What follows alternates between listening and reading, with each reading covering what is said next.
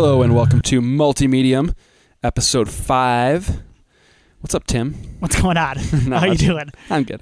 Good. For those of you who are joining us for the first time, Multimedium, hopefully you joined us by scoping out one of our other shows, whether it's Tim and I having a good time chatting about horror movies on Horror Movie Yearbook, or perhaps you've heard about us through one of the other Midwest Podcast Network shows like the Midwest Game Nerds, or the formerly dearly departed but now resurrected Midwest Film Nerds podcast. Yes. However you figured out that we exist, we thank you for joining us. Multimedium is a show where we talk about adaptations, and they could be any kind of adaptation. Today's adaptation is going to be The Warriors, the original film by Walter Hill, which itself is based on a book, which I'll briefly touch on, but we're not talking about the translation from book to screen. It's a very loose translation, to be fair. Very loose. Instead, we're going to be talking about the translation from Walter Hill's original film to a video game. More of a rare occurrence, I would say, than... Well, for a long time, there were a lot of video game adaptations, right? Tie-in games. Yes. I remember an absurd amount on the 16-bit era, the Sega Genesis, Super Nintendo. Every big-budget movie had a video game of some sort, and they usually were not good. I think they were usually kind of cobbled together by on low budgets with crazy deadlines to get them out in time for the movie's release. They generally weren't very good. There were occasional gems in there, obviously. I have a soft spot for the Genesis Stargate game.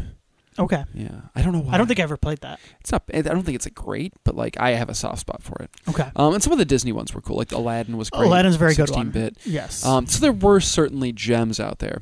What's interesting about this is a game that was released in 2005 by decades after the film. The film really was a cult film when this game was released. It was seeing a resurgence at the time of the game, but it was made by Rockstar Games, which is kind of the most fascinating part about it is it's Rockstar Games, responsible for the Grand Theft Auto franchise, the Red Dead Redemption franchise. It's a big developer, and they were already big at the time when this game came out. What had they? GTA was in full swing by this point. Okay. GTA 3 and Vice City. And I think San Andreas had already come out at this point. Maybe not San Andreas. That could have been after. I actually can't remember the year that came out. But they had... 2004. When was this one? 2002? 2005. 2005. Okay. So they were already Manhunt. a household name. Okay. Manhunt's insane. Have you ever played that? No, I haven't. I remember it. I remember it being around. I never brutally murder people horribly. That's right. I remember a lot of controvery surrounding time. that game. Yeah. Yes. And then they'd made Manhunt 2 for the Wii. Exclusively for the Wii, and there was motion controls, so you could mimic decapitating somebody, or it was bad. But whatever. I had fun with the first one. Anyway, so yeah, we're talking about the Warriors today. We have a lot. Well, not a lot. We have 4 episodes in our back catalog. We're building up a bit of a library here, so check those out too. We've done everything from Ninja Turtles to Jurassic Park to Clue, the board game / movie. So yeah, be sure to check those out. Tim, are you ready to dive into this thing? You want to talk? Yeah, let's just jump right Warriors? In. Cool. The film was directed by Walter Hill. You are a big Walter Hill fan. I mean, I'm a Walter Hill fan too. Right. But you're a big fan of, I would say, him, and certainly one of his films is one of your all-time favorites, yes? It's almost a spiritual sequel in a lot of ways. That's my understanding. Yeah, it's Streets of Fire. Yep. With, Diane Lane. Willem Dafoe. Yep. And who's the lead? Kind of like a rock and roll musical. Is it Michael Paré? Michael Paré. Yep. Michael Paré. Yes. Paré. I said, is it Michael Paré? Because I do not know if that's how. Is it Paré? Paré, yeah. Yeah. Yeah, and of course Rick Moranis is also in it too. So. That's right, yes. But anyway, there was sadly no Streets of Fire video game yet. Walter Hill released in 1979. This was based on a 1965 novel by author Saul Urich. The novel has nothing to do in terms of characters.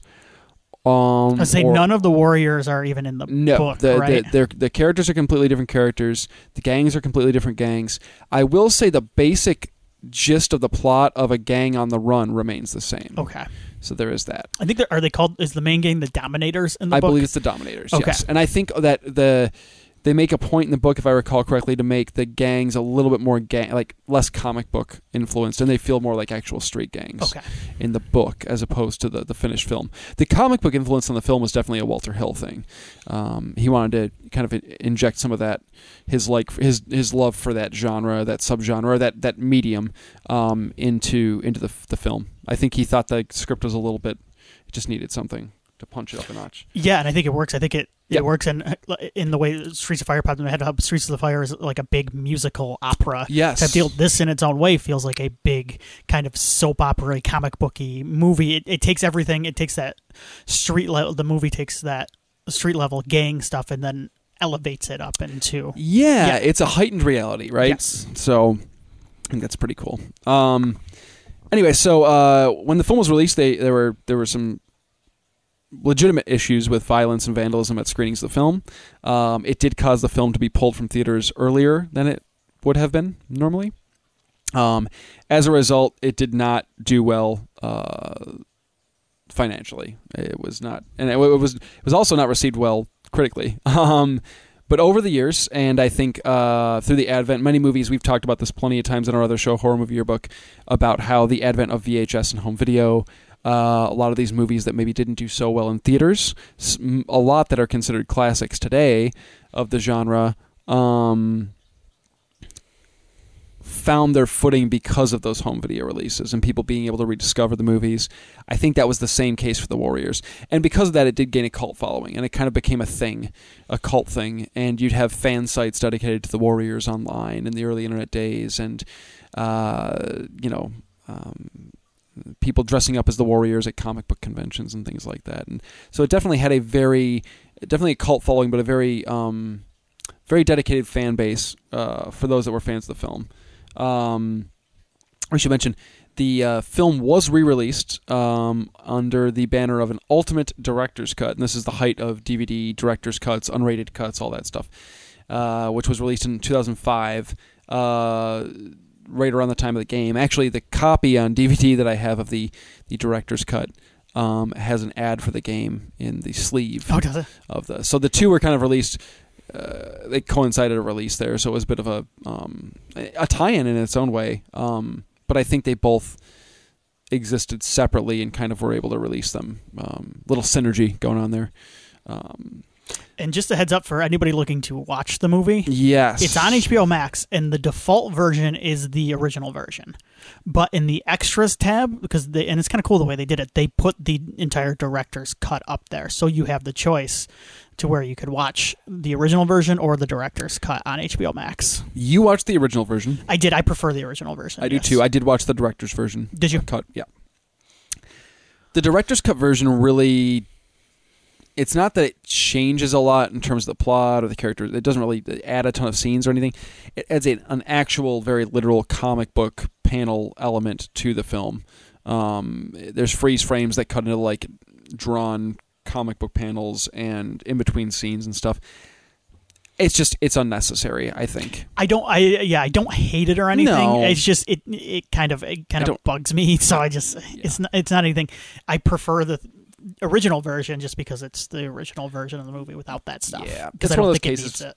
Yeah, I know it's a director's cut. I know Walter Hill wanted that originally. I just think it's one of those things where, to me personally, it just adds something that isn't, I don't know, didn't feel necessary at any point in the movie when I was watching it, and I kind of just wanted it to not be there. It adds something that's implied in the original movie anyway. So yeah, you're right. There's a subtlety to the inspirations, at least from a comic book standpoint.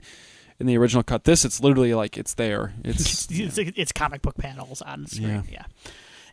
The game, released in 2005, as we mentioned before, by Rockstar Games. This game originally came out on the Xbox and PlayStation 2. It has since been ported to basically every PlayStation system since. PSP, PS3, PS4, so on and so forth. It's currently available on the PlayStation Store for those interested in checking it out after we talk about it.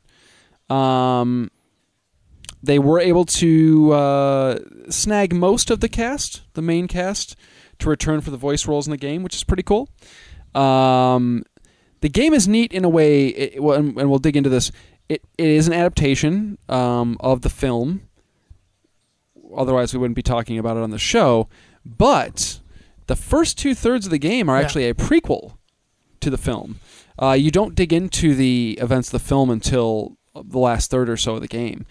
So it's part prequel, it's part adaptation, and I think that's kind of a really slick way to handle it, because you know you've got this.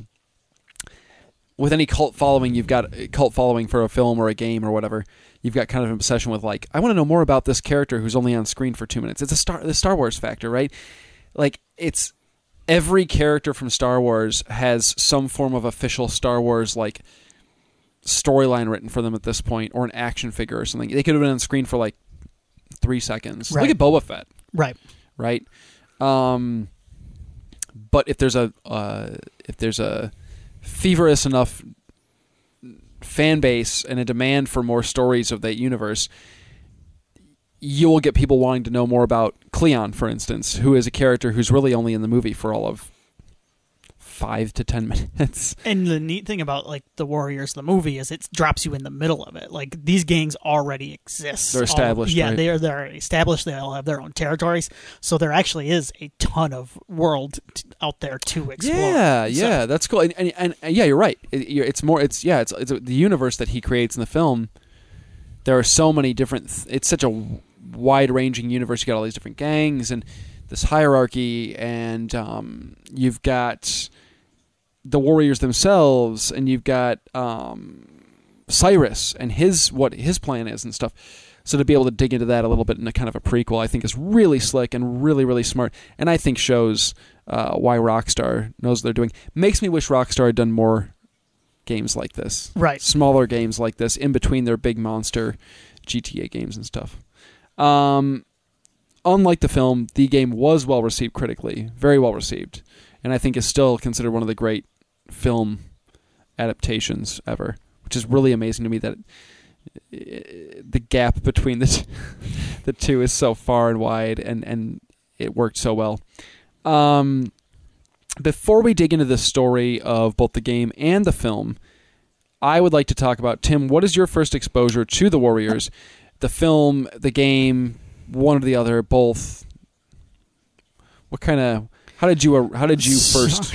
So this is a weird first, and because I'm trying to find the exact moment, but I think it was when my first exposure, I think, was in the late 90s, because it was Shaquille O'Neal went up, and I think it was when he either won his first NBA championship with the Lakers or he signed with the Lakers, because he went up there and he grabbed the microphone and he was Cyrus and he goes, "Can you dig it?" and I did not know what the hell he was talking about. Like, kind of like, what is he doing? What is he referencing? It became a kind of it wasn't like a phenomenon or anything, but like on SportsCenter, like the anchors would parrot it, like they'd say it too. They would say, like, "Can you dig it?" And I'm like, what the hell are they talking about? Yeah. So I almost think like a year or two down the road, I found out it was from The Warriors, the movie The Warriors. Check this out. Yes, because the other thing that kind of worked its way into that was the Warriors. That one became a very big thing. Yeah, like even my mom knows that. No, right? Isn't that like weird? That just kind of sunk in, and and like I almost think what like Shaq was trying to do was either if he won the NBA championship, because now I'm trying to figure out why he said this, like what was like his reasoning and the context for it, and maybe he's saying like he united like all of the gangs to come, like, or he defeated all of the gangs and now he's the ruler. Oh my god, he's like Cyrus, like he is the master of these gangs. I like to think he thought about it like that, like that was his. So Shaq introduced me to the Warriors. That's fantastic. Yeah. What about the game? Did you know about the game? The game, yeah. So I had watched the movie right before or around. It may have even been that director's cut. Okay. Might have been around the time that it came out, because I do remember it being kind of kicked out as like as something people wanted on DVD and all that. So I think the game, I remember commercials for, and they were probably, honestly, it's probably during like wrestling. It was probably because that seems like something that would advertise a game like this, but I didn't have a PlayStation 2. So It was one of those things. A lot of PlayStation games kind of went into my head and out because I can't ever play. Yeah, that. if I can't play it. Why am I gonna? Yeah. Yes, because it was only on PS2, correct? Xbox also. Was it on Xbox? Okay. I believe so, yes. Okay, so I had an Xbox, but I didn't play it. I guess it wasn't something. I was never a big GTA guy. I liked to watch people play GTA, but it wasn't something I played. So it just kind of went in and out. And I honestly, I don't think I ever really thought about it until I worked at the video store. I think we had a copy of it. Yeah, we did. That's right. Yep. And I remember thinking, oh, that's a cool game. And then you brought it up. So I don't have a ton of exposure to the game. It's kind of your first major, yeah. Yes. And most of my exposure comes to the movie. Yeah. Okay. In terms of the game, I played the game when it first came out because I was already a fan of the film, and I want to say, I was working at the video store at that point. We could rent games before they came out. I rented it as soon as I could before it was officially released, and I beat it before it came out because I was like super into it and obsessed with it, and I kind of loved it. The movie, and the reason why I so obsessively played the game when it first came out, was introduced to me, like a lot of the movies, a lot of genre films, by my dad. Before I even knew it was from a movie, he used to say, "Come out and play." He used to like say that like in certain circumstances, and I always used to be like, "That's weird." Like, what a weirdo. But he explained to me what it was from. He's like, "Oh, it's from the Warriors," and yada yada. And I remember, I'll have to ask him. I'll be seeing him soon, which is pretty cool. I'll have to ask him, but I remember him saying, like, "Willie, what are you doing right now?" And it was one of the rare times we had cable. We had a cable off and on throughout I think it was just one of those things where like my dad got cable when like sports were on. Yeah. And then he'd like drop cable for a while, like football season, sports, like, and then he'd be like, "I'm not paying for this shit." So it was off and on throughout the course of my childhood. And I remember him being like, he's like, "What are you doing?" And he's, "Get in here, we're gonna watch the Warriors. It's on, I don't know what, some random channel, probably the movie channel." And so like we sat down and watched it, and I was like, "This movie kicks ass. Like, this is really cool." So that was my first watching it on cable with my dad, and him the whole time like being giddy about watching it. Somewhere he's like, "Oh, it's the baseball Furies," and I'm like, "What? Who are they?" He like he didn't talk throughout the movie, but like his excitement came out here and there, where he was like, "Here it comes. Here's the line." It's funny. Yeah, that was my exposure to that. Here's what cracks me up about the movie, real quick, is the first time I watched it when I was younger, and In the City kicks in at the end. Yeah, I'm like, this is such a lame song. I think first of all, I should be like, I think the Eagles, Joe Walsh, I think they're lame. Okay, I'm not a fan. You and I don't heavily disagree on things most of the time, but In the City is one of my all-time favorite songs. So I'm hurting. My heart's hurting a little bit. But wait. Oh, okay. So when I watch it now, I'm like, oh, that is perfect. Yeah. Cool. I was going to say, I never liked the Eagles either as a kid, so. I'm just pointing out how lame I was, like how much of a... We all were, right? I was very edgy when I was younger. God, I got so scared, Tim. I was like, no. He doesn't have to love it. No, when I was younger, I was just like, this is stupid song. It should be like the Sex Pistols. Yeah, that's what I was thinking. It should be a punk rock song. Which would have been sweet, too. But, right. No, In the City is like perfect capper. So that's the other thing that I remember about the Warriors that kind of sticks with me. Other than those are the that's iconic. Funny. And now there are, and we'll talk about the plot, I guess, a little bit later. Most of my notes pertain to the video game, but that's fine because it's similar in a lot of ways. Well, the game and here's what we're going to do. I do want to say about In the City. Written for the film by Joe Walsh, and the Eagles, when Joe Walsh joined the Eagles later, when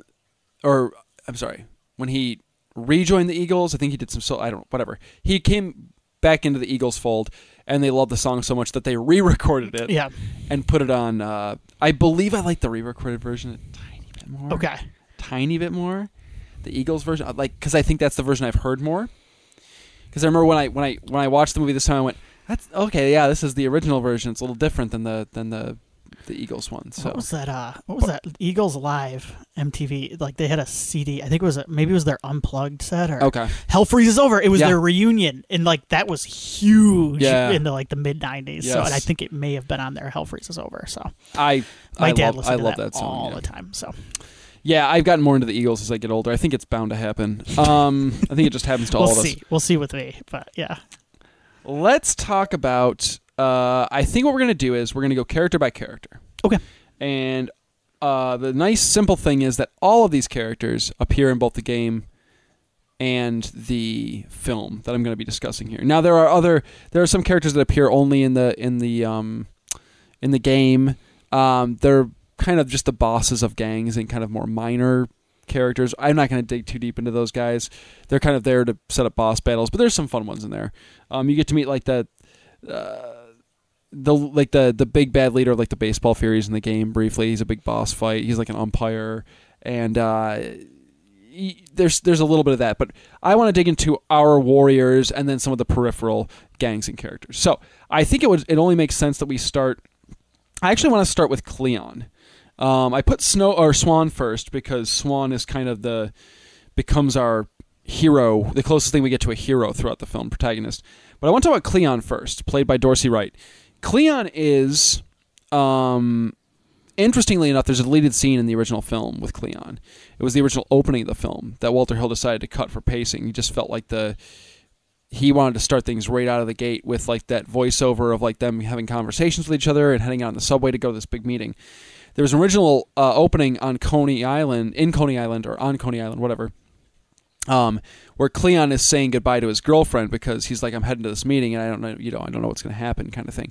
And it's set during the day. And the reason why Walter Hill cut it is somebody told him to cut it, is that he's like, we shouldn't see daylight until they make it back to Coney. Oh yeah. And you see the sun coming up when they're almost home, or they just got home. So I'm like, great choice. But interestingly enough, they do set up Cleon a little bit more in it's that. It's funny how opening. little choices like that can make. It really does. Like, that's awesome. Yeah. The rest of the movie is dark. Like yes, visibly, it takes place at night and it's dark and the only light you get is neon and street lights. Which isn't featured in the city song, I believe. There's a line about out beyond the neon lights. So there you go. Anyway, so Cleon is and you get the vibe in the movie. In his brief screen time, and you certainly learn more about it in the game. Cleon is the leader of the Warriors at the time we start the story of the film, right? And in the game, we get kind of Cleon's backstory or his story about how he formed the Warriors. Cleon's is he the main character or is he one of? Cleon's one of the leads in the game. Cleon and Rembrandt, really. They're a couple. Cleon, Rembrandt, and a little bit of Swan. Swan, yep. Yeah. Are like yes. You play as a few people too, but like they're kind of the ones you play as the most, it seems like. It drops you in with Cleon, right? Right out of the gate. Yes. And you find out that Cleon, who was buddies with fellow warrior member Vermin, were members of a different street gang. Why can't I remember the name of the gang from the game? They were members of, oh gosh, it's going to drive me nuts. Tim, you can probably find it, right? I'm working on it. Thanks, man. Yeah.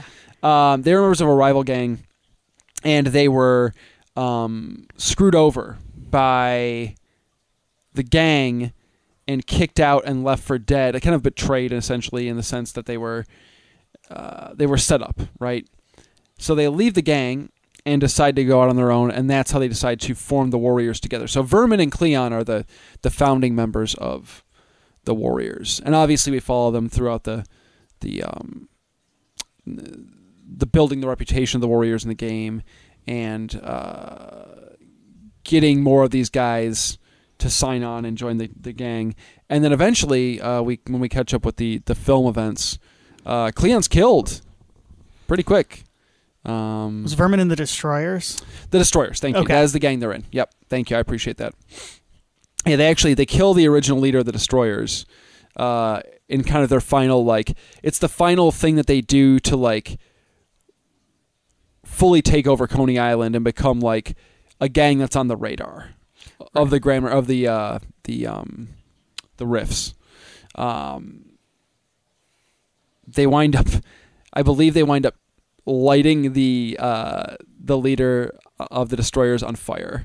It's insane in the game. I think Cleon takes a Molotov cocktail and just chucks it at the guy and ignites him. It's nuts. They are definitely. You see more of the horrible things that that even the Warriors as a gang do in the game. Capable, yeah, like mugging women in the streets and beating up bums and stuff. Yeah, I guess we'll talk a little bit more about one of those characters because I remember when I was younger, for whatever reason, I think it's because he's played by James, thank you. Ajax, like I remember him being like a cool warrior, and then I watch it and I'm like, this guy sucks. He's an awful human being. He is like scum of the earth. Yeah, but I think it's like in my head, I think it was just because he was played by James Remar. Yeah, and he kind of comes off when you're younger and you don't get the full connotation of what's going on. He comes off as like the Wolverine, right? The cool, like roguish, like I'll fight anybody, but I'm like one of the crew kind of thing. And then when you get older, you kind of get annoyed by characters like that. Yeah. You're like, just don't be a dick. Like anyway, so, so Cleon winds up actually getting he gets killed by the Rifts after Cyrus is killed. Any thoughts on Cleon? No, Cleon. It surprised me that he was. So I knew nothing about this game going into it. Yeah. And so like it being a prequel even surprised me because they start the game off with the meeting. Yes, and then they circle back around. And then they circle back around like a few days before, like to the days leading up. I think you start. Yeah, so you start. God, how? It's maybe a month or so before the meeting tops was when the game starts. Right. And then there's periphery missions that you can play. Flashback missions they're called, where you can see even further back into like how each member joined. Yes. The gang. So yeah, I was kind of taken aback by Cleon is because he dies in the movie like right away, and like it took me, and a lot of the movie's built around that. Yeah. So it took me aback, but it also is what I really like about this game, which is that you do get to like it uses a license, it uses an intellectual property to kind of tell a different story and flesh out that world in a way that's really cool, and I think that's what these type of games should do. Plus, he's got sick headwear. Yes, he does. He's got that. What would you even call that? I don't know. It's like leopard print. It's very Iron Sheik. Yeah. Yes. I'm trying to see if because I'm on the Warriors wiki. Yeah. But they don't really have a. I don't know what that's called. It probably is called something. But it's amazing. Yes. Anyway. So yeah, Cleon. Wish we could have seen more of him. They refer to it as just a do-rag. I don't know if I would. It's not a do-rag. Yeah, I don't know. If I would no way. Unless it's a do-rag that's open. I guess it could be. Yeah. Because maybe 70s do-rag was a different beast. I don't know. Yeah. When I think of do-rag, I think of tied up. Yes. So maybe it's just that's what an open do-rag looks like. Maybe I don't know. Any do-rag experts? Let us know. Cleon. Yeah, like Cleon. Like that we get to learn more about him in the game. He's kind of a badass, and it's a bummer that he gets killed off so quick. Yeah. All right. Going down the list, let's jump over to Swan. Swan kind of becomes, as I said before, our lead, our hero, the closest thing we get to a hero out of the Warriors. Played by Michael Beck. One of those guys where like you look at him and you're like, how is this guy not a giant star? Because like he's a good-looking guy. He can act. Like it just didn't. I don't know. He voices him in the game too. Yes. Yeah, he does the voice. Now, I saw an interview with him where he explained that the reason why he didn't become a bigger star is because right after any sort of heat he got from the Warriors, he did Xanadu. Yep. I'm looking right now. So that would explain it. He like, oh, baby, he's in Wes Craven's Chiller. Hell yeah. But Swan's an interesting one. So Swan is he's kind of the quiet. He's not the Ajax loudmouth tough guy, right? He's the Clint Eastwood. He's the quiet, only speaks when he absolutely has to, like calm, collected, like ass kicker type guy. Plus, Michael Beck is like jacked in this movie. Like he looks ripped, so you believe him as like a badass. He also has one of the more memorable lines in the movie. Which one? Which is, "This is what we fought all night to get back to." It's so good. Yeah. It's so good, and him sitting next to is it Mercy? That's the part I was talking about. Him sitting next to Mercy on the train when the prom. That is my favorite part in the movie. It's so sad. Like, it's so sad, and it sums up everything about the movie in this. And I love that they keep it in the game too. Yes, when it does not need to be in the game, but no, especially because they're running through the plot really quick in those last few chapters. Yes. But I love that it's in the game because it does add kind of a thematic element to the game, which you don't get that a ton in video games. No, you really don't. No, maybe now you get a little bit more of that with how cinematic they are. But like even back then, like no, you're not. Especially an adaptation of a movie. But that's kind of what Rockstar does. I think you can even make an argument for some of the GTA games. So absolutely, or Red Dead. Yep. But yeah, I love that bit where she kind of goes to fix her hair and he like stops her, like, no, fuck that. Like we are who we are. Yes. Yeah, I love. Some of the romantic aspect between the two of them is sometimes a little bit troubling because there's a little bit of aggression there, perhaps. Like but they're also like teenagers. They're teenagers. They're like late 70s New York gang members. Like, yeah, things are going to be a little rough. This is who people are. Exactly. Yeah, they're not going to be the nicest necessarily. Yes. And I like that she stands up for herself too. She's tough too. She's not a pushover and stuff. Now, interestingly enough, Michael Beck's Swan, who we discover in the game, joins the Warriors by competing in some sort of King of the Hill tournament with his buddy Cowboy. They're like, it's a little King of the Hill tournament where, like, to prove yourself to join the Warriors, you have to like climb this like giant stack of cars in a junkyard, and like the last two guys paired up that are like at the top, who have like not thrown their opponents off, are like inducted into the Warriors, and that's how Swan and Cowboy get inducted in. Kind of strange, but fun. Yeah. But we meet him that way. But interestingly enough, Swan was not originally going to be like the lead of this film in a lot of ways, and certainly not going to be the romantic lead opposite Mercy in the film. It was actually originally going to be Thomas Waite's Fox. I don't know if you're aware of that. No, I didn't know that. He was going to you can see them setting it up in the beginning of the movie.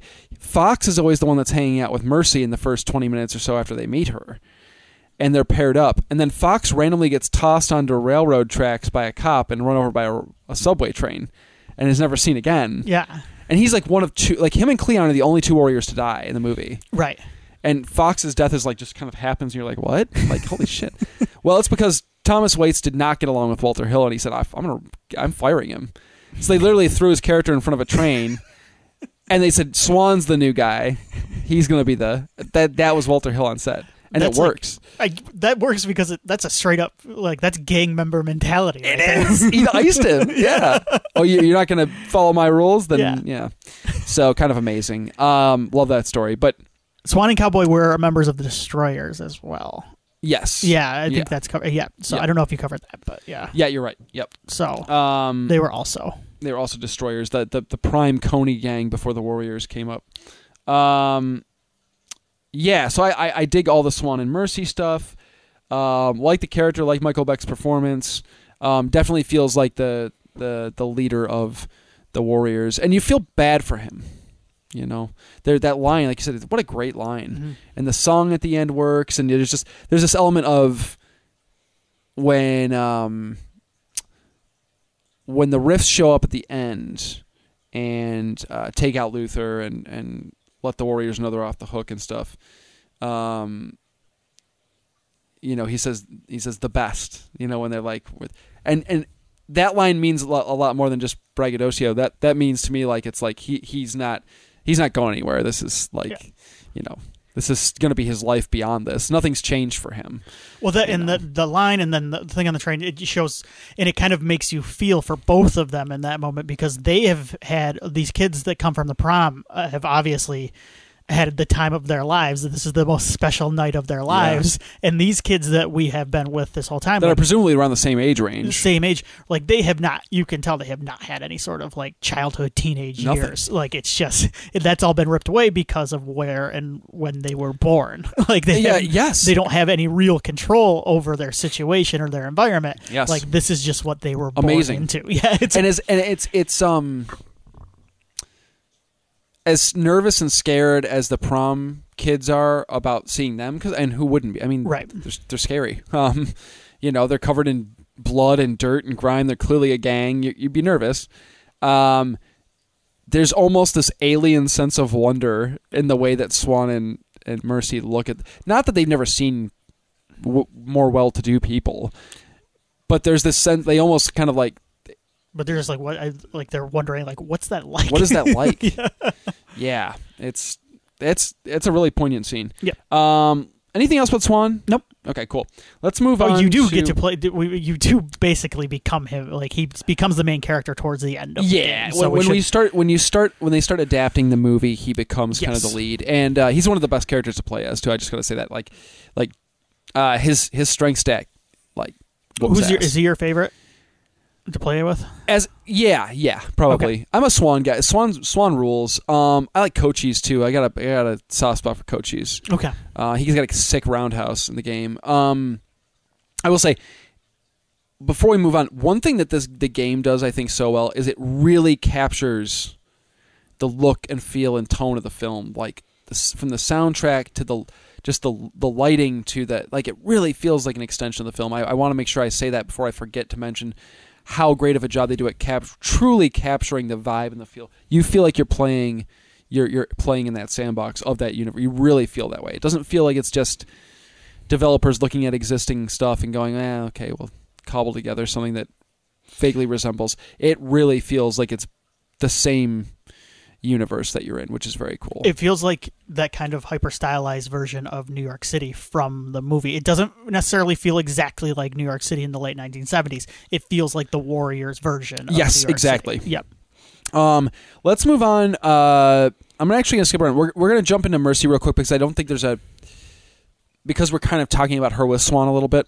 Okay. Is there anything else you want to mention about Mercy? We've kind of covered her a little bit. Yeah. I do like she's an asshole. Like, she starts trouble, and she's clearly not a great person either in terms of, like, does shitty things and can be shitty to people, but she does have a heart and she does care as well. So there's an element of that I think is cool. Deborah Van Valkenburg. Sorry, I'm just looking. I'm looking her up, trying to remember. I'm sure she's she is a character type that shows up in a couple of Walter Hill, like Streets of Fire 2, kind of the spunky younger woman. Yeah, it's someone he plays with sometimes. Yes, right. Yeah, and I think he's good at that. I think Walter Hill's good at a lot of things, and I think that particular character type he's very good at. But that's mostly what I remember. Oh, she's in The Devil's Rejects. That's right. Yep. Yeah, she shows up real quick, I think. So yeah, I like her performance in this. I think she's also in Streets of Fire. She plays Reva, so that's kind of. Yep. Oh, she is? Okay, cool. Yep. She feels like a real person too, and I mean that in the sense that, like, they could have hired some sort of, like, over the top kind of sex pot for this role, and it would have worked in the comic booky sense. But, like, she feels like a real woman. Yeah. A real young woman, like that, and I appreciate that. I think they all do, to be honest with you. Right. None of them look like actors. Let's move on to Ajax. We mentioned before. Played by the great James Remar. We both, I think, are Remar fans, right? Yes. I like Remar. Oh, I love James Big fan of his. Remar, Ajax was my favorite as a kid. I thought he was just the coolest because he's so tough. Yeah. And I always thought it was so lame that he got sidelined in the movie, like, far too early. He wasn't able to, like, make it all the way to Coney and fight the rogues and stuff. I was always so angry about that. And then I watched it this time, and I couldn't wait for him to get handcuffed to the... no, he's an asshole. Yeah, aren't we introduced to him in the movie and the game, like, assaulting a woman? Yes. Yeah. Yeah, he's very gropey and stuff in the game a couple times, too. Yes. It's definitely an aspect of his personality that... and he's always trying to start shit. Like, always. Like, constantly. He can't stop.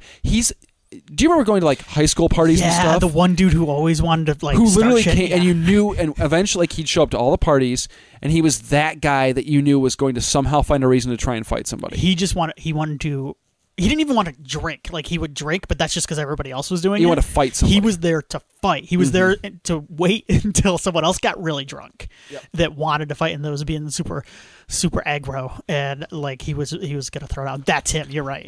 And I don't like Ajax. people like that. So didn't like him back then. Don't like him now. Remar's performance is fun in a lot of ways because he is very, like, Wolverine-esque. It's not fun when he's assaulting a woman in the park, but it's fun in its own way, and you need a character like this, I think, in an ensemble of tough guys. You need the one who's kind of the loose cannon, who's going to risk things for other people. I think it works. In its own way, he's like kind of the Raphael of the group, too. Well, you said Wolverine, but yeah. Same vibe. Yep, same vibe, for sure. He worked with Remar worked with Walter Hill a couple of times. A few times, He was in The Long Riders. He was in 48 Hours, too. I forget he's in 48 Hours. So. That's right. And Ajax, you play as him a bit in the game. He's a loudmouth, and he's very much Ajax like he is in the movie. There is a moment when you first meet Ajax and his first deal with the Warriors. He gets his vest, which is a big deal for the Warriors members. And I believe it's him. I want to say Ajax and Snow are paired up. They both join the Warriors together. They're buddies beforehand because Snow's kind of the other tough guy. He's just the silent tough guy. they lose their vest. They get beat up and get their vest taken from them like the first day. Yeah. And so there is a fun in that in the game of like showing like Ajax is kind of a like can be kind of an ass. Like I'm showing you this right now. James Remar was recently on a sports talk show, and he was showing off his Warriors. Oh, he still got it. He still got the best. Oh, how rad is that? Man, so sorry, so you were cool. talking about that. I love. Can I just say, I love stories like that where like actors keep pieces. They did a really cool Ninja Turtles anniversary reunion. I think it's the 20th anniversary was last year, and no. Is it the 30th anniversary was last year? And they mentioned early on that Alaska Tejas wasn't going to be able to join because he's busy and stuff, and I was bummed. And then like in the last like 10 minutes, he popped on and he's like, I was able to join anyway, and he has the original Casey Jones mask still. Nice. And I was like, how rad is that? Anyway, here's a guy who like works with Scorsese and stuff now, and he's like, I'm holding on to that. Anyway, let's move on to Snow next. Don't get a lot from Snow in the film. He doesn't have a ton. He doesn't do much in the game either, does he? Like I know you have to free him and Cowboy early. Yes. Early on. Yes. He's very much played in the game as well as like this strong silent type. You get a bit more in the game from him in terms of like his background, but it's a lot of like he is an enforcer. So he is the guy that Cleon entrusts. If some heads need to be busted, he entrusts Snow He's kind first. of like a heavy. Yes. Yeah, he can whoop ass better than anybody, except for perhaps Ajax. The problem with Ajax is he could whoop the wrong person's ass. So right. Yeah, that's kind of what you get from Snow. And you know, Brian Tyler's the actor. He's fine. I works for me. Next up on the list, let's go into Cochise. My boy Cochise, played by David Harris. Cochise rules. He's kind of he's got so much cool stuff going on. Like he's got like he's a cool the Native American like headdress and some cool earrings and stuff. And he's got kind of like a cool voice, like a real high pitched, kind of like very smooth. And he hangs at the Lizzie's apartment, and he's like, loosen up, Rembrandt. Like, let's have a good time. He's fun. Yeah. I like Cochise. Cochise is cool. He's just got a cool vibe about him, and part of that is definitely the costume design. He's got just the whole look. In the game, he actually gets some pretty cool backstory in the game, which I appreciated. He's actually from another area of New York and should technically he comes from money. Right. And he's supposed to be hanging with God, what gang is it? It's the Boppers? Yes, he would And he has no interest in hanging out with the Boppers. He wants to be a warrior. Yeah. Like he's like determined like I'm going to be a warrior. And so he has to prove himself by stealing the biggest Bopper hat he can find. The size like I don't know. I think it says in size 9. Yeah. Size 9 Bopper hat. So he has to beat the hell out of at a disco. Yeah. It's really sweet. That was the stuff I liked in the game, was kind of the side missions and kind of the parts where you have to like mug people for money. That stuff's fun. The side stuff, when it gets to an adaptation of the movie, there are moments where it's like, oh, this is fun to play this part, but like the side stuff is where it gets cool. Like the goofy, I'm with you. I like Cochise. What about you? Any thoughts on him? No, like you said, he's kind of like the mediator. He's kind of like laid back a lot of the time. And now his backstory, that makes sense to me. He's like a dude that's got money, but he just wants to hang out and chill with the ones he thinks are cool. Yeah, so, they look cooler to him. So he's like, I want to wear cool like Native American headdress stuff. Like I can't do that if I'm a Bopper. Anyway. Dance with the Lizzies. Who doesn't want to dance with the Lizzies? Yeah, party down. Next up, we got Cowboy, played by Tom McKitterick. I don't get a ton from Cowboy in either. He's very much a side character in both cases. I'm actually trying. While you do this, I'm looking up. I'm trying to jog my memory on Cowboy. He's wearing a cowboy hat. He's wearing a cowboy hat. Yeah, that's him. He is. There is one. Like I said, you don't get a ton from him in either form. I don't believe the actor came back for the game. He's one of the ones that did not come back for whatever reason. But there is a fun bit where he's when he's running with Ajax from the baseball fairies in the park. And if you notice, Ramar keeps slapping his ass while they're running to get him to run faster. It's funny. If you watch it again, you'll notice. It's kind of fun. Yeah, he's the dude. He shows up. He fights the Furies, right? Yeah, he gets beat up pretty bad. Yeah, he fights the Furies. That's kind of his only like real moment in the movie. Then I think he shows up again at the end. Yeah, there's not a ton with Cowboy. He's got a cool hat. Yes. He's one of the few of them that is classy enough to wear a T-shirt underneath that vest. Classy. Is it? A real sucker. Yeah. You got to show it off. Super lame, bro. Yep. There's a lamer warrior coming, don't worry. Rembrandt, played by the late Marcelino Sanchez. Rembrandt's interesting. So you get a lot of Rembrandt. You get a lot of his backstory. Yes. He's the last core member of the Warriors to join the gang in the chronology of the game. So he only joins the Warriors like very shortly before the meeting. Because he's a skilled tagger. He's a skilled graffiti artist. And they need somebody on the crew that can really... He's like an artist and he's like a writer too, right? Yep. Yeah, and he's kind of... what's interesting is the actor who plays him is homosexual, or was a gay man. And Walter Hill knew that and incorporated that into the bit in the Lizzies section, because he's the one guy who's like not like kind of poisoned by here's attractive women trying to like, he's like trying to tell those guys like, we should leave, this is not a good, so it's I thought that was kind of, it was cool Walter Hill to incorporate, and I'm assuming that the actor was comfortable with that, to incorporate something that was part of him into the character. I thought was really cool.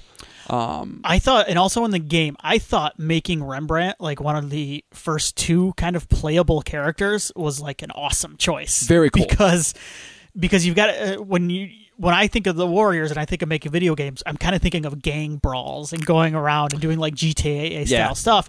And I get graffiti as a part of that, but I don't necessarily think of like tagging missions or like an artist. This reminds me of, I've been reading old Captain America comics, and for whatever reason it reminds me like Captain America is like an artist in his part time in the old comics. Like that's, I think they even throw some of that in the new movies. Yeah, a little bit. Like that's kind of his deal when he's not beating the crap out of people. Yeah, you're not always going to be doing the thing that you're known for necessarily. Right. Sometimes you're going to be doing... He's like a freelance artist in the comic books. And that's what this reminds me of. I think it's a cool choice. It is cool. It is cool. Because Rembrandt's not the obvious choice to start with, like you start with Ajax or Swan or one of the bigger tough guys, but like Rembrandt's not like a tough guy in the movie. He's the artist of the group. He's the tagger of the group.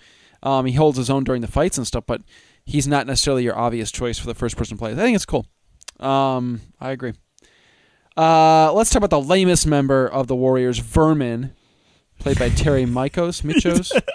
He just whines a lot. Yeah. I can't believe this guy. Vermin has that whiny face. By the way, he's got a wonderfully punchable face, doesn't he? He's voiced in the game by Joe Latrulio from What Hot American Summer. Isn't that amazing? Isn't that amazing? Bad. The state. That's so good. Vermin's fine. And Vermin's just, you need this member of the group like you need Ajax. You need the guy who's like bitching and moaning. This is very much the Hudson from Aliens of the group, right? Where he's just like, shut up. Like, what's funny about Terry Hudson's amazing. Terry Michos is, I'm looking up right now, he's barely in anything else. He's barely in anything else, and for whatever reason, like it's just this man's face, like he's burned into my brain as part of the Warriors. Yeah, like, right. It's because I don't know, he has a look about him that just looks like it doesn't fit with the rest of everybody else. Yes. Totally. He doesn't. Yeah. What's amazing is he's one of according to the game, he's one of the two founders of the Warriors, which is so funny to me. And he's like a brawler. Yeah. Too, like that's his thing. I can kind of see this. So to me, he kind of looks like I don't know how to say it, maybe like a football player, maybe like a lineman. Okay. Like he kind of has that kind of look to him. Where Yeah. You know what? It reminds me of like the cast of like the Jersey Shore was really obnoxious too. But like they also like were pretty good at fighting on those when they got in fights on the Jersey Shore. I've seen the show at some point. They knocked people out pretty. So like okay. Like they're obnoxious. They can hold their own still. Last member to talk about is Fox. I did mention earlier that he was killed early in the in a story I didn't isn't that amazing? I love. Thomas Waits also from John Carpenter's The Thing. Yeah. He he was involved in the game, which is cool. I thought Thomas Waits, despite the fact that there were issues, obviously, with Walter Hill and being on set and stuff. And he, you get a bunch more of his backstory in the game. He gets fleshed out quite a bit. He's the scout, which I thought was kind of cool. He is the guy he's the spy, essentially. He's the one who has to stealthily sneak in and get intel for the Warriors before they just go start a rumble with some gang, right? I like that. I like that there's that role to play. And it gives him more of a... When you see him in the movie, he doesn't look tough like a lot of the other Warriors do, but you understand why he's so important a member of the group, because he can get in places they can't. He's good at kind of getting around and stuff. I like that. I dig that. I kind of feel bad that he gets thrown in front of a subway. He went on to have a pretty good career. Yes, he did. Yes. He did. Absolutely. Anything else about Fox? No, he doesn't have... Yeah, like you said, he doesn't play a prominent role in the game either. He's just he's one of the guys. Yep. Let's talk about... Before we move on to the main man, let's talk about Luther, leader of the Rogues, I guess really the lead villain of both the game and the film, played by I think the great David Patrick Kelly. Awesome character actor, love that man. He's done some cool stuff. I always remember him. He plays bad guys a lot. He's done a lot of Spike Lee movies too. Yes. Yeah. So he's a bad guy in 48 Hours, if I recall correctly. He's in Commando. He's in The Crow. He's in Wild at Heart. Yeah. He's one of the just under Michael Wincott. He's the big bad in The Crow. Okay. And he's so good in it. He's so good in it. I like The Crow. I'm a fan. I think Proyas directed the hell out of that movie. I know a lot of people kind of poo-poo it because it's movie emo. He went to David Patrick Kelly went to U of D. No shit. Yeah.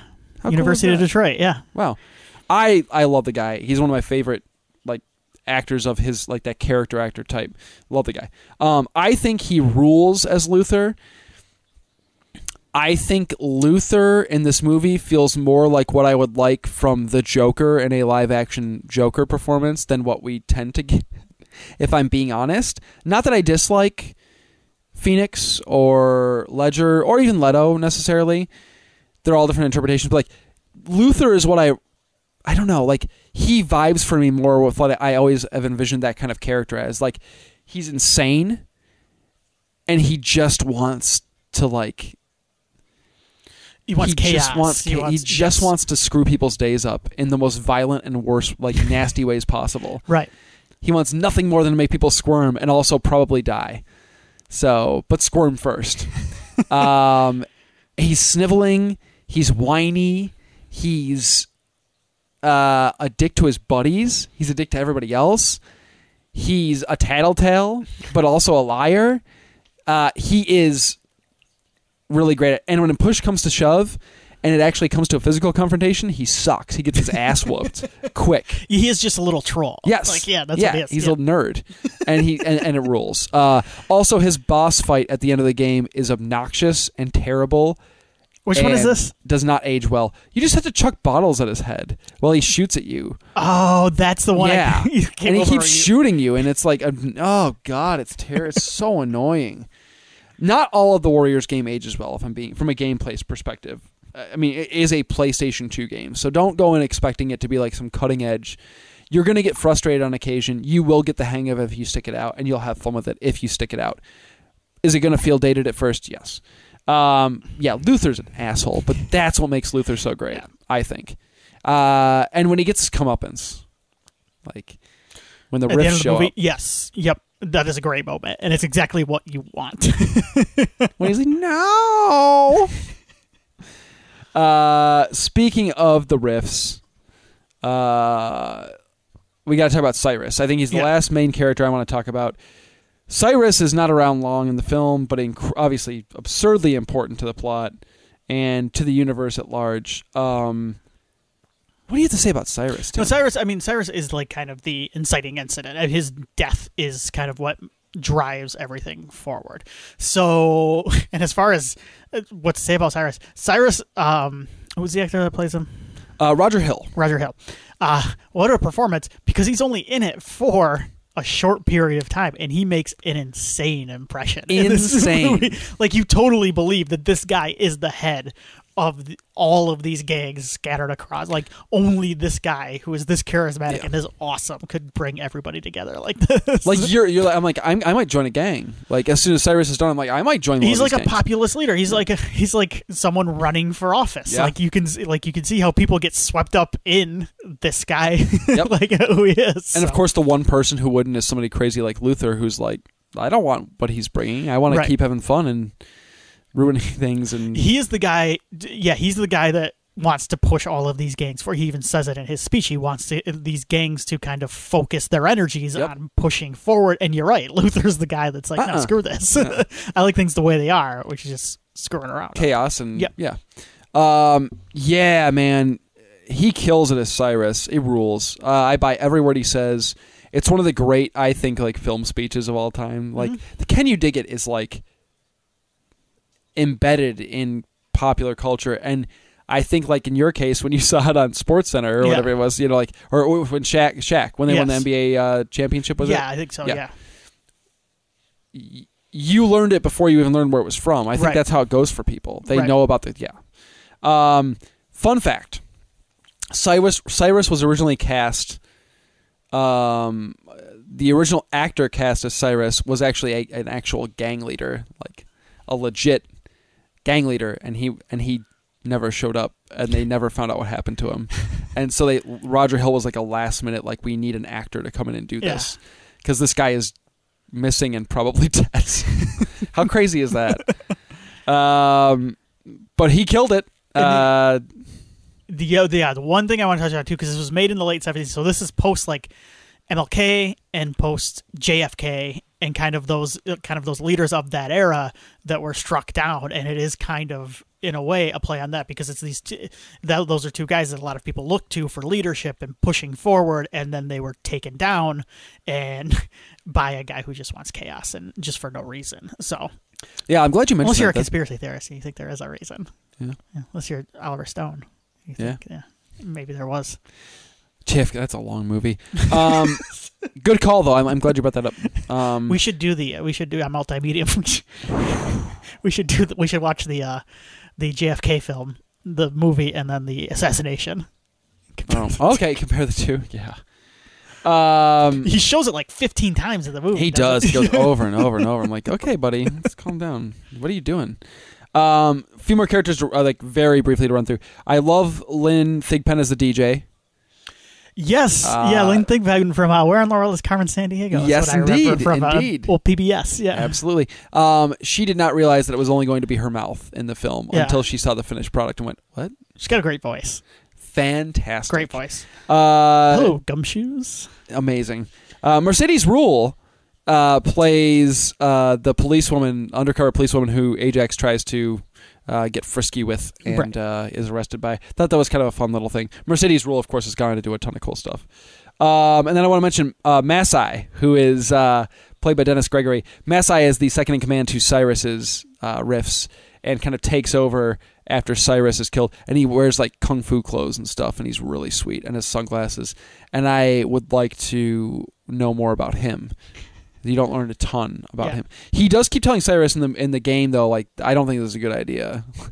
This is not going to end well. And then it doesn't. Real quick, let's go through any favorite gangs of yours. There's a lot. So, I mean, that's the thing. The obvious one...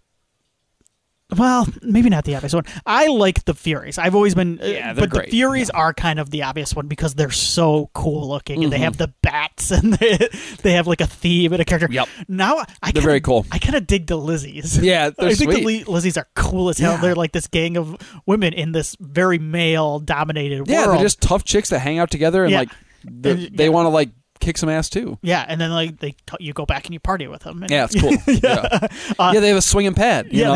So I kind of like Lizzie's. One of the things I really love about the game is you get to see the gangs in their own elements a lot of the time. You get to explore their territories, and you get to learn a little bit more about what the gang's strengths and weaknesses. The hi-hats is an interesting one in the game because they're like they're from Soho, I think, and they're kind of like even the gang is a little bit like artsy fartsy, and like the leader's kind of an eccentric painter and stuff. It's really interesting.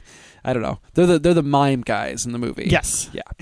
Love the riffs. What is it? What does he say? He goes riffs, and then what do they say back? What's the response? God, it's one of the coolest things, and I always forget it. The orphans are nerds, but they work really well, I think.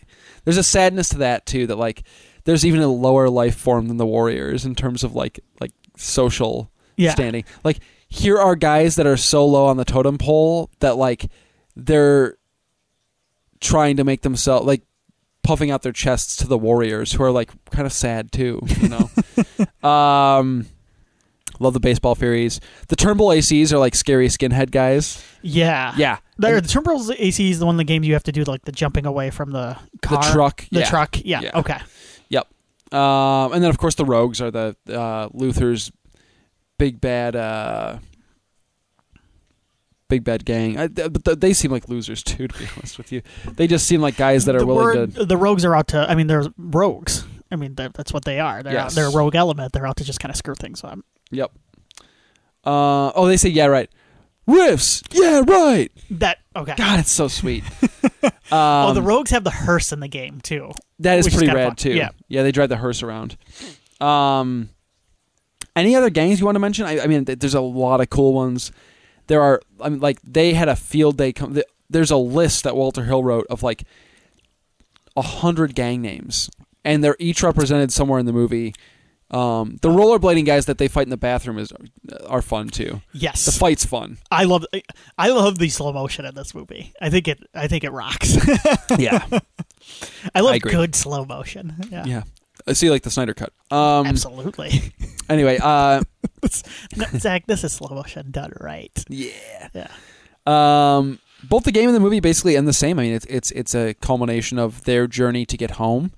And I think that both handle it pretty well. I do think they tack on a silly boss fight at the end of the game, because a game needs a boss fight, right? A final boss fight. Right. And so, you know, it wouldn't exactly be satisfying to have the confrontation in the movie with Luther is he shoots a bullet, misses somehow, and gets a knife chucked through his hand, and that's it. Yep.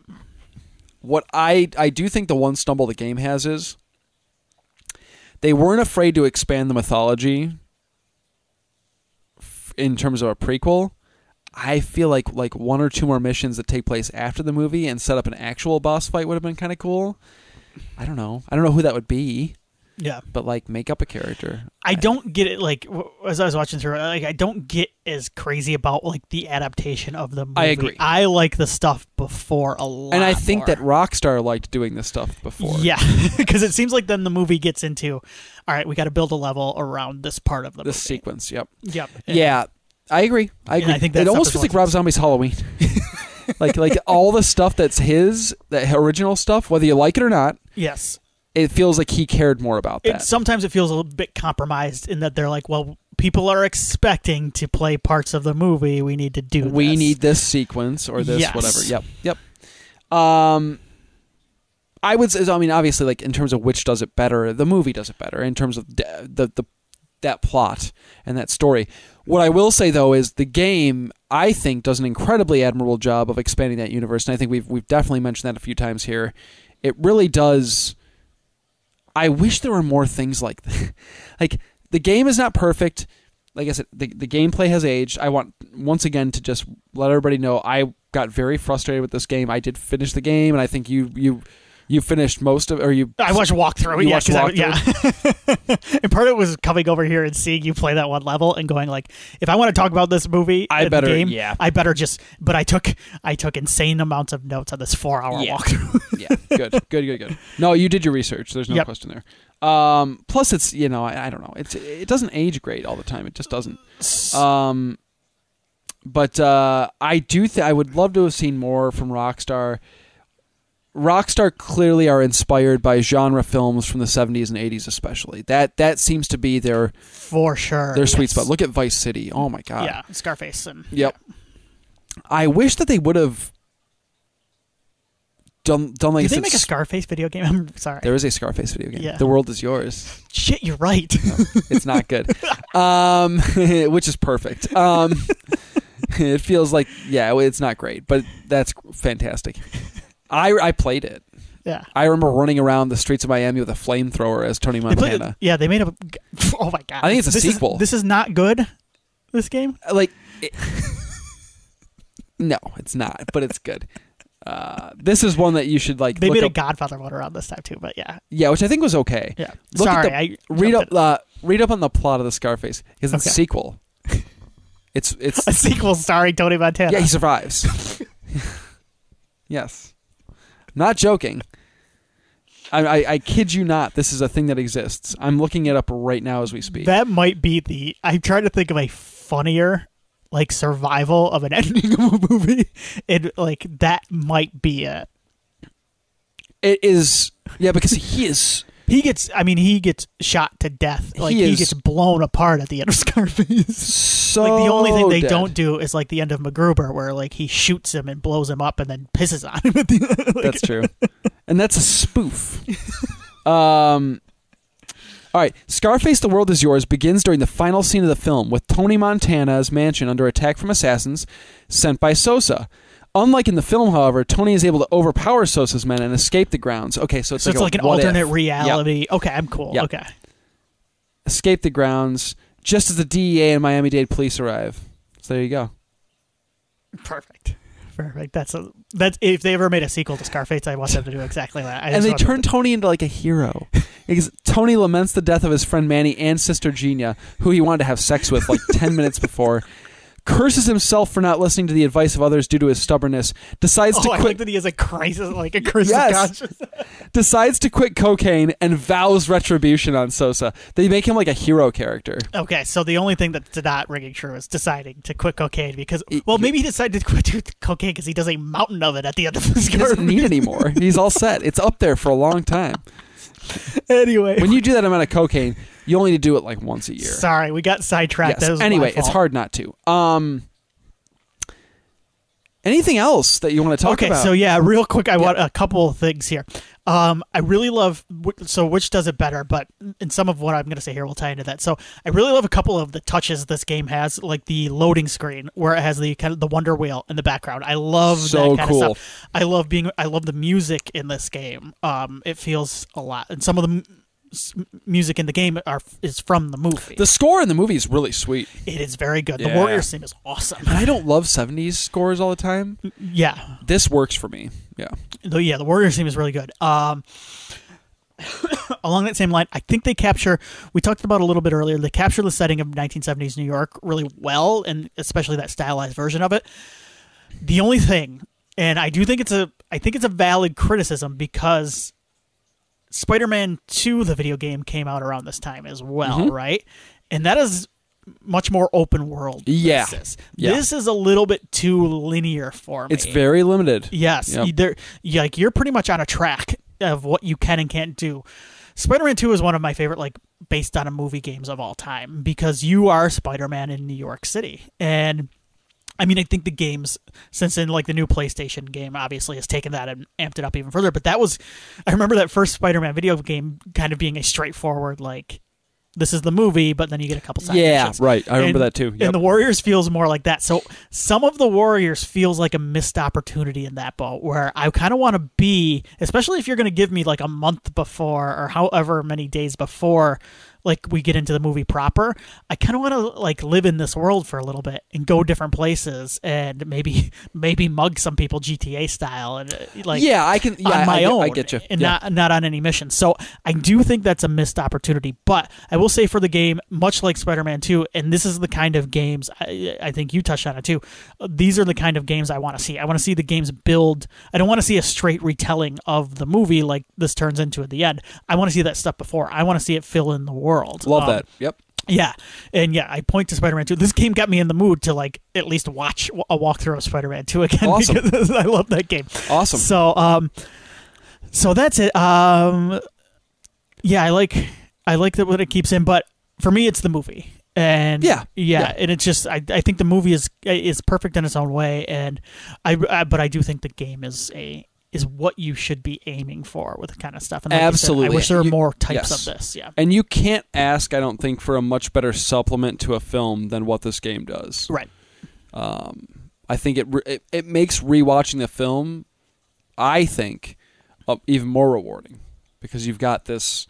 Because the game feels so authentic, I buy that this is... I'm using air quote, canon. This is what happened before the film. Like, I buy that. Like, this is the characters' backstories. So now I care even more about the characters than I do just watching the film, which is cool. That's a success, in my opinion. For sure. Yeah, man. It's... Did you know Reagan liked this movie? Really? Yeah. Ronald Reagan was a big fan. Called Michael Beck, the guy who played Swan. Okay. And wanted to let him know. I screened the film at Camp David, and we were all huge fans. I can maybe see it having... He's a Western guy. It's so very much Western. It does have some throwback elements like that, and it does kind of have... I'm a Western guy, too. Yeah. I've turned into one as I gotten older. I said. And what I mean by that is, like when I look... Well, you're a Carpenter guy, and Carpenter is basically making westerns throughout his entire career. Well, right. Yeah. So what I should So I've as the years have gone by, I've more and more appreciated actual westerns, traditional westerns. Yeah. But I also have realized that most of the movies that I love have some sort of major western element to them. It's funny. It's so like Aliens is like in a lot of ways a western. Like, Walter Hill would go on to make westerns as well. Yeah. Long Riders, Wild Bill. Yeah. I think about a lot of my favorite movies and I go, wow, these are all kind of variations on that what it was already done in westerns. So yeah, he came up with Carpenter, didn't he? They went to USC around the same time. Yes, they did. Yeah, I believe they were friendly. Giler too. David Giler, I think, was another one who was friendly with them. And O'Bannon. Yeah. They both worked together with O'Bannon on different projects. So Walter Hill produced Alien, which O'Bannon wrote and was going to direct. I think was the initial plan.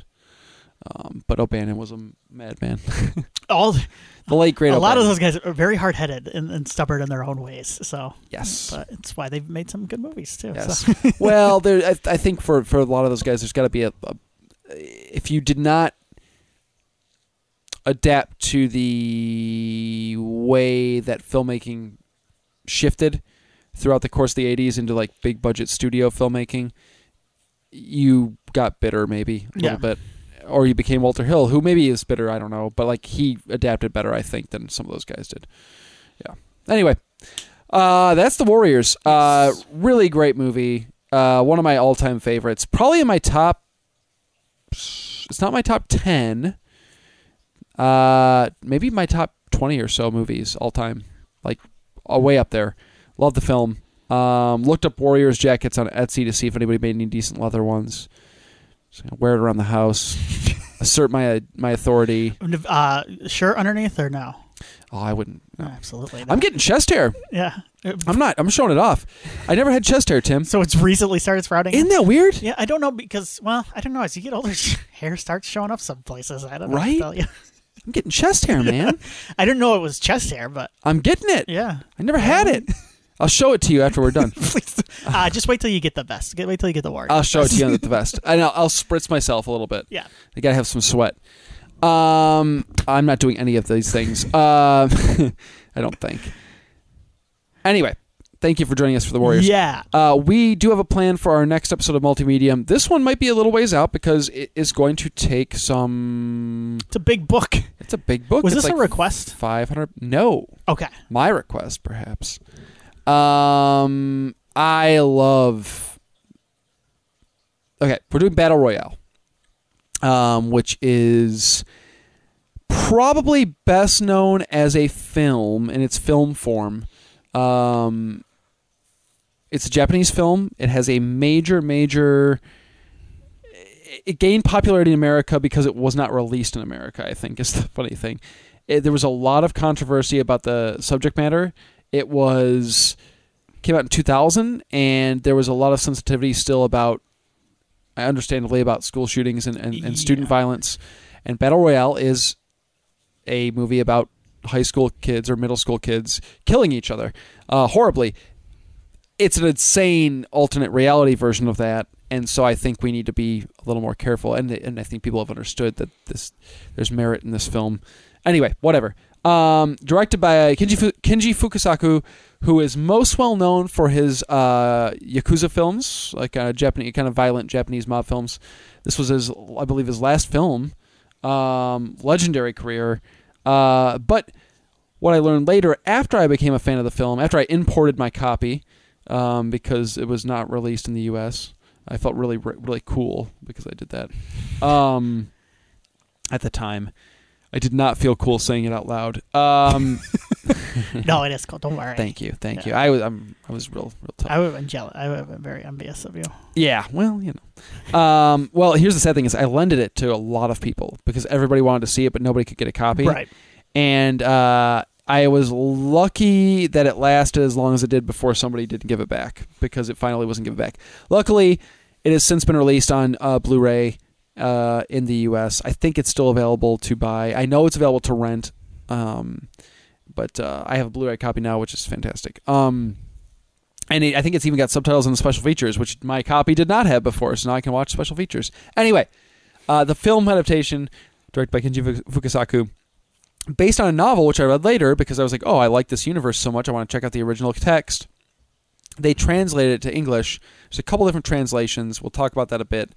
Kushin Takami, I believe, is the original author. I hope I'm pronouncing it right. I feel bad if I'm not, but Kushin Takami. Yeah, excited about this. We're going to talk about the original novel and the film adaptation, which is probably the more popular of the two. There's also a manga, which we talked about. I don't know that there's any easy way to read the manga. There are probably ways to read it, but let's stick with the novel because it's available. Yeah. If I can dip my toes in a couple issues in the manga in some decent way, I'll mention the manga on the episode. How about that? Because these are three very different beasts. Okay. They are all the same story, and they are three incredibly different beasts. I want to let you know up front. The same characters, the same events, the same basic plot. Tonally, the vibe is very different, and I'm excited for you to read the book and see the movie again. Yeah, it'll be see what you think. It'll be a couple weeks because I'm waiting. It's gonna be a ways. Yeah, we're a ways up. This is a long book. I will be able to start soon-ish.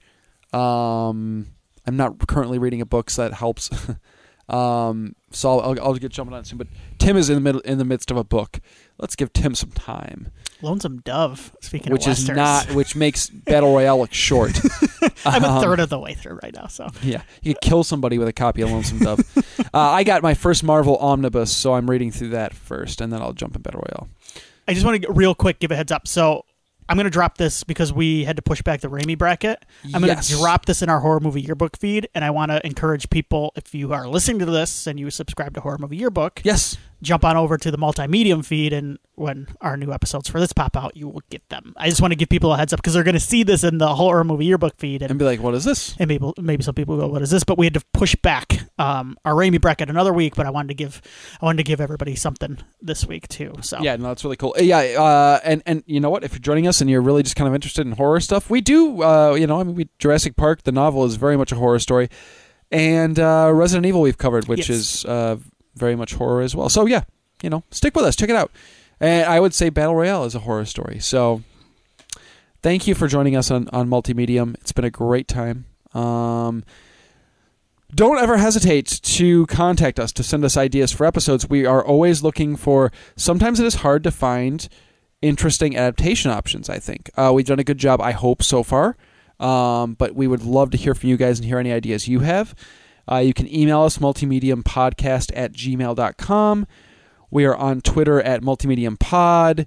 We're on Facebook. You can find us on the socials, so please do. And let us know what you think of the show.